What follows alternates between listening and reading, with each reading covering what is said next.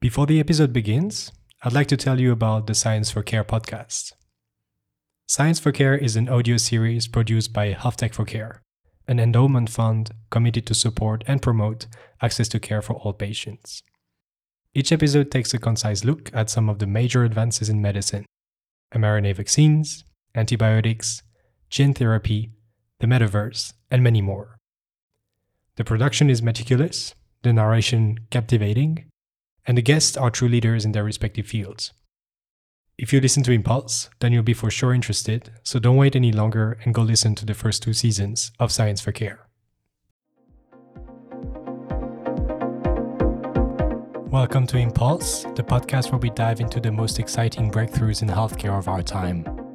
In each episode, I sit down with some of the most brilliant minds that are using technology to rethink the way we care.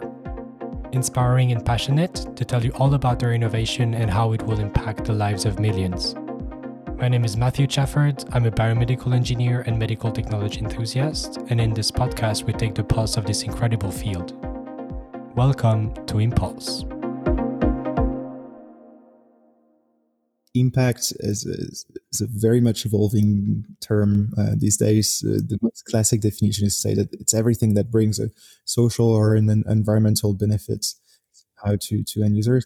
For me, the definition of impact was a bit more personal in the sense that I launched the first startup when I was 19. I think for the sake of launching something and like making all the mistakes that I could have, having studied somehow economics, I was like, I had one class in entrepreneurship. I was like, looks like something I'd like to do, and that's the kind of things I got into at first.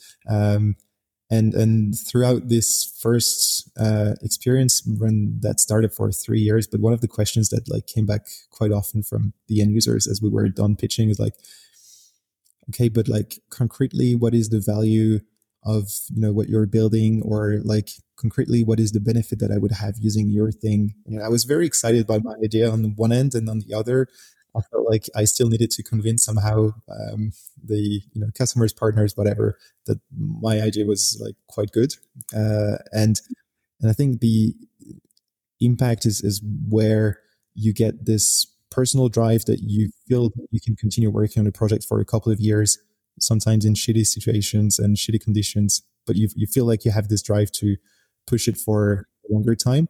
And at the same time, the value that you bring is so clear to the end users that it's very often not even a question.